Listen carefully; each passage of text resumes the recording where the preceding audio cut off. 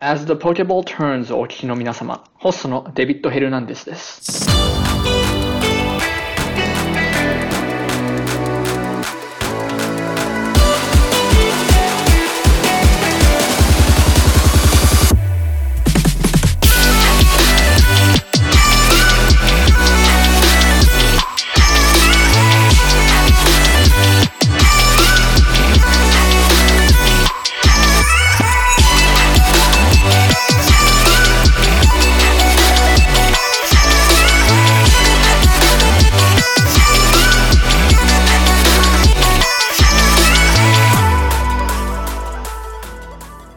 As the Pokeball Turns へようこそ。このチャンネルではポケモン GO をプレイされている方々をゲストにお招きしています。この回は日本からお越しの皆様も楽しく聞けるように日本語と英語でのレコーディングを行っています。ポケモンは1996年に日本でデビューを果たし、海外の地へは1998年にわたり、それ以降は全世界でポケマニアと呼ばれる人やファンを増やしていきました。ゲームから始まり、今現在はアニメ、テレビゲーム、カードゲーム、ポケモン GO、コラボなど様々な形でポケモンに触れる機会ができています。それらは日本、そして日本のファンの皆様のおかげだとも思っています。この回ではゲストの方が自分のパッションと呼んでいるポケモン、およびポケモン GO や対人戦などについての対談となっており、2023年度のポケモン GO ワールドチャンピオンシップスでの経験などもシェアしてくださる貴重な回となっています。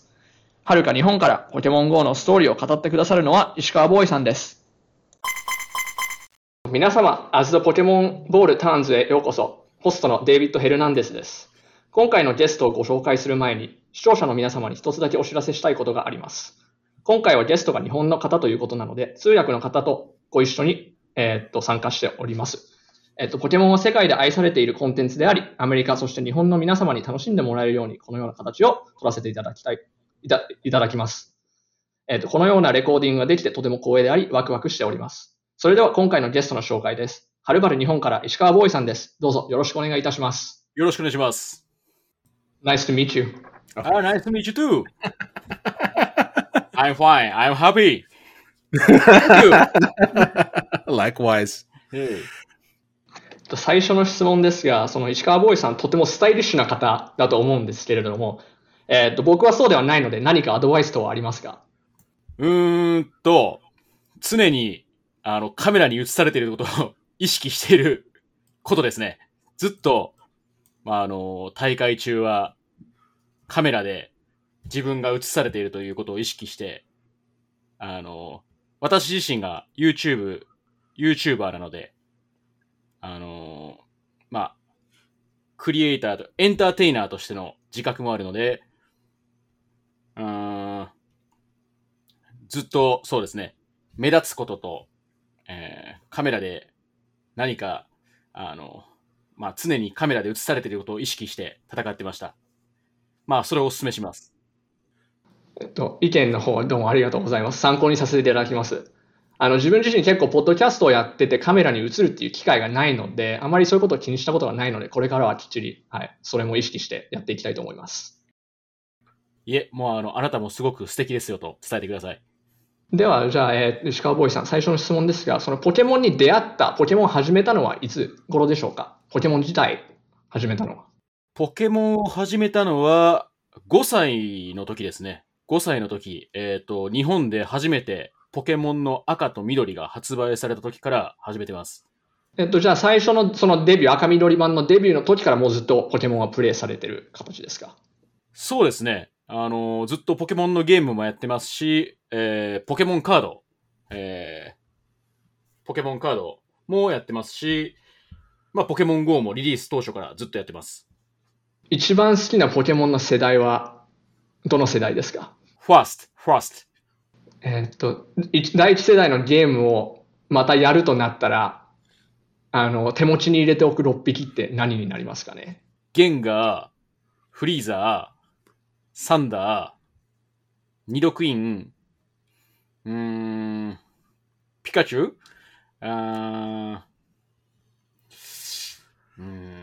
マルマイン。ゲンガーが好きな、大好きな理由は何ですか？パーポー。I like パーポー。そのポケモンをずっとやり続ける理由とかっていうのはあるんでしょうか？何がそのモチベーションとしてずっとやり続ける？戦うことが好きだから。Oh, okay. I'm warrior. ポケモン GO は確か2016年にリリースされましたが、そのリリースされてから、まあ何日何週間ぐらい、どのようなその思いとか、どのような感じでプレイされてましたか？もう毎日やってたんですけども、早く対戦が実装されてほしい、対戦を、実装してほしいという、もうそれだけしか思ってなかったです。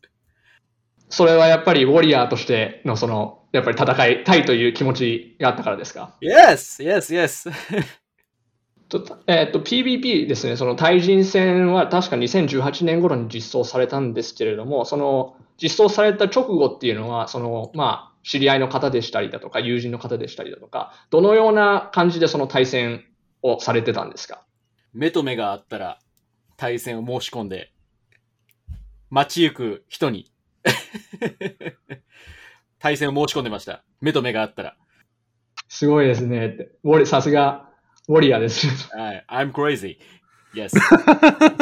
僕の目を見てますけど、僕とはバトルしたいですかと。もう、yes, yes, yes, of course. Let's battle. Thank you. I'm warrior.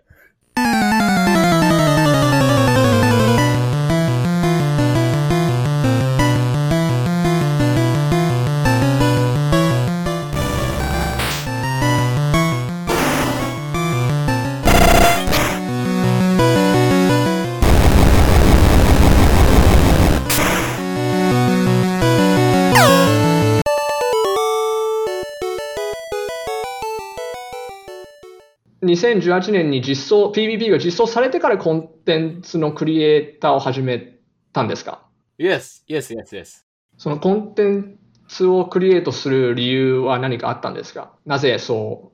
うしようかなと思われたんですか？僕自身がすごく目立ちたがり屋だからです。人前で目立つことをするのが好きだからです。そうですね。もう注目を浴びることが生きがいです。ただ、注目をもっと集めるためにはもっと英語を勉強しなければいけないなと思ってます。そのコンテンツに対するインスピレーションみたいなのっていうんですか？影響とか誰かに影響されて作ってるとか作った、それとももう自分のオリジナルの考えでそのコンテンツを作ってる感じですか？もちろん、ポケモンの原作の方でインスピレーションを受けた人物はいてるんですけども、ポケモン GO に関しては、1からのスタートだったので、オリジナルですね。Yes。第一世代にそのインスピレーションを受けたキャラクターっていうのは誰でしょうか？日本の YouTuber で、モコウさんという方がいらっしゃるんですけども、その方がすごくスパイシーなポケモンをいつも使っているので、それにインスピレーションを受けました。そうですね。そのコンテンツクリエイターの中で、このアメリカで、よく見てる方とか、お知り合いの方はいますか？Race to occasion. You know? Yeah, we know Rise. I know Rise. Yes, he is strong. Very strong. その欧米側のその観点から見ると、その日本、国全体ですね。日本の皆様、すごいそのポケモンに対してそのパッションっていうのが強いと思うんですけれども、やっぱりそういうのっていうのは、日本で生まれ、日本で育った中で、やっぱりそういうのっていうのは日々感じられることなんでしょうか？Yes, ポケモン自体はもう日本のもうカルチャー、文化になってるんで、当然熱量は、もしかしたら日本以外の国と比べると、高いのかなと、日本の方が。なので、そうですね。幼少期からもうポケモンと触れ合って育ってるので、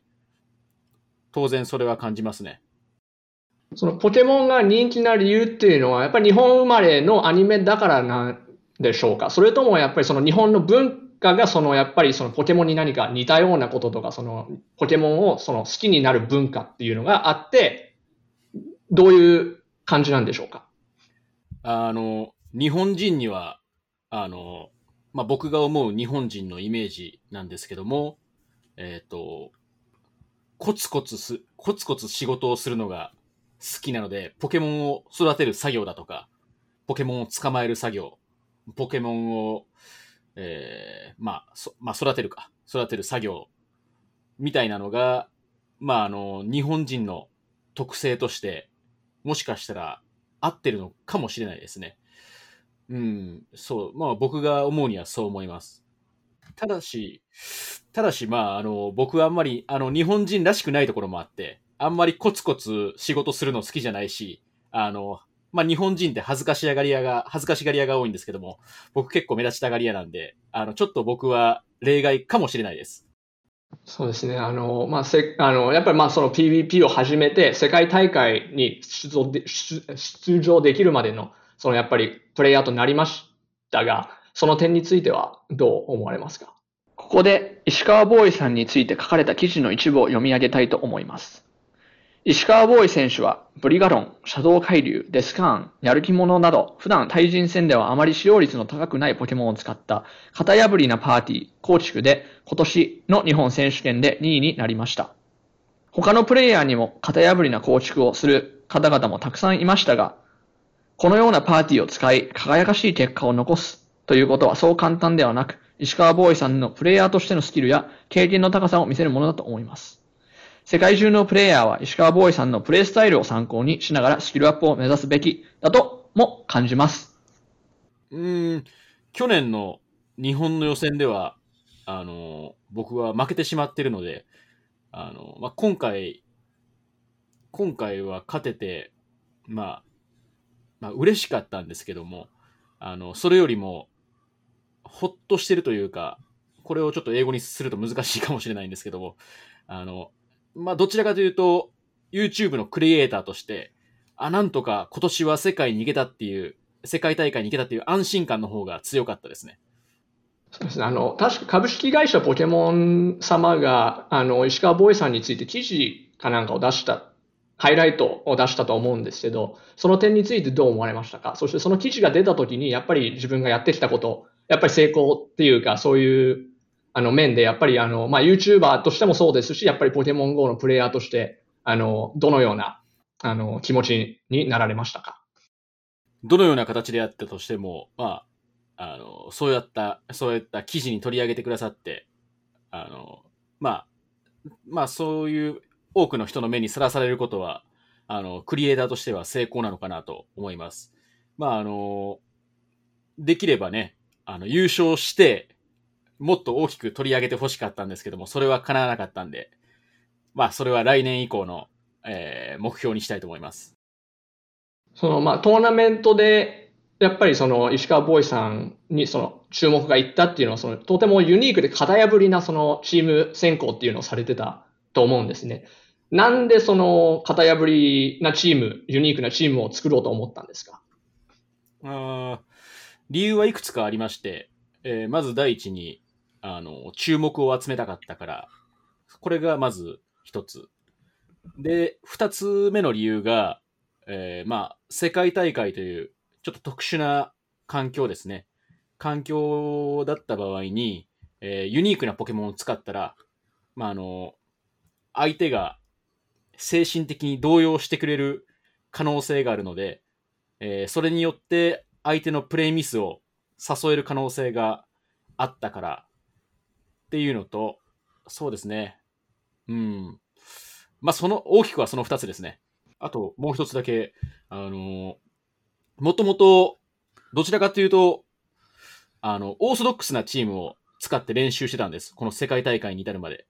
オーソドックスなチームを使って練習をしてたんですけども、練習をしていた友人からですね、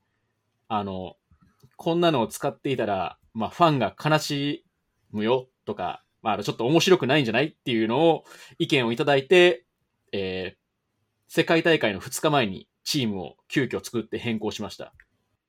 石川ボーイさんのファンの皆様っていうのはやっぱりそういうユニークで型破りなそのチーム構成だったりプレースタイルっていうのをやっぱり求めてらっしゃるんでしょうか？そうですね。どちらかというと、僕がオーソドックスなポケモンを使うよりも、ユニーク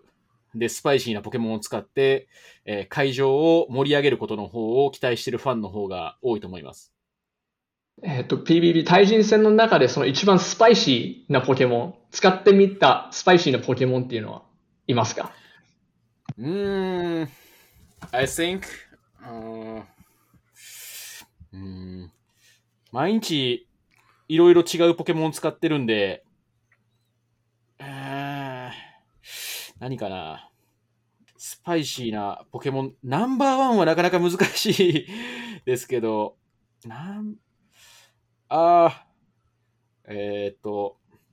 昔、出た大会で、目覚めるパワーの、映ってないか。目覚めるパワーの草タイプの目覚めるパワーの草タイプを覚えたママンボウで、wow. 出て良い結果を残したことがあります。チームとしては優勝しました。それママンボウがいたからですか？優勝できたのは。そうですね。でも、僕としては、2勝2敗だったんですけども、チームとしては優勝チームのメンバーも強かったので、優勝することができました。でも、目覚めるパワー、草が、ラ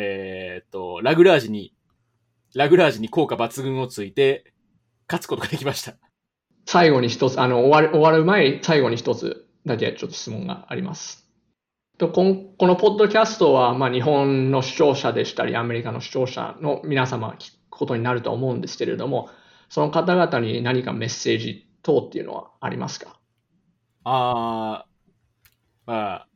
今回の大会で、特に欧米の方々は、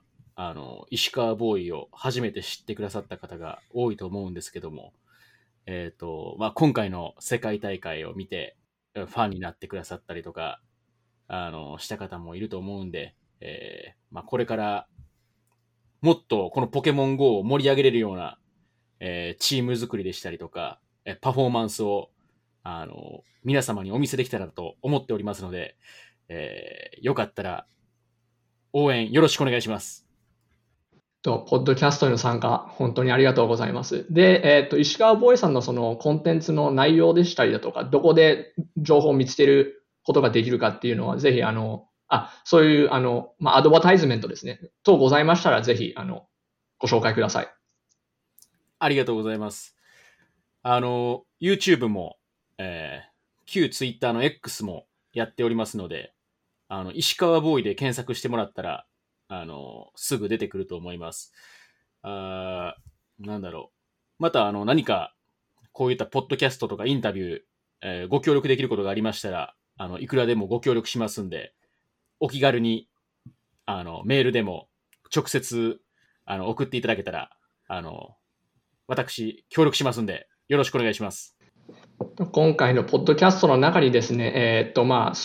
回話した内容でしたりだとか、リンクの等は全部載せておきます。As the Ball Turns のポッドキャスト、視聴いただきましてありがとうございます。ではまた次の機会にお会いしましょう。目指せチャンピオン、つかめ栄光、魔境大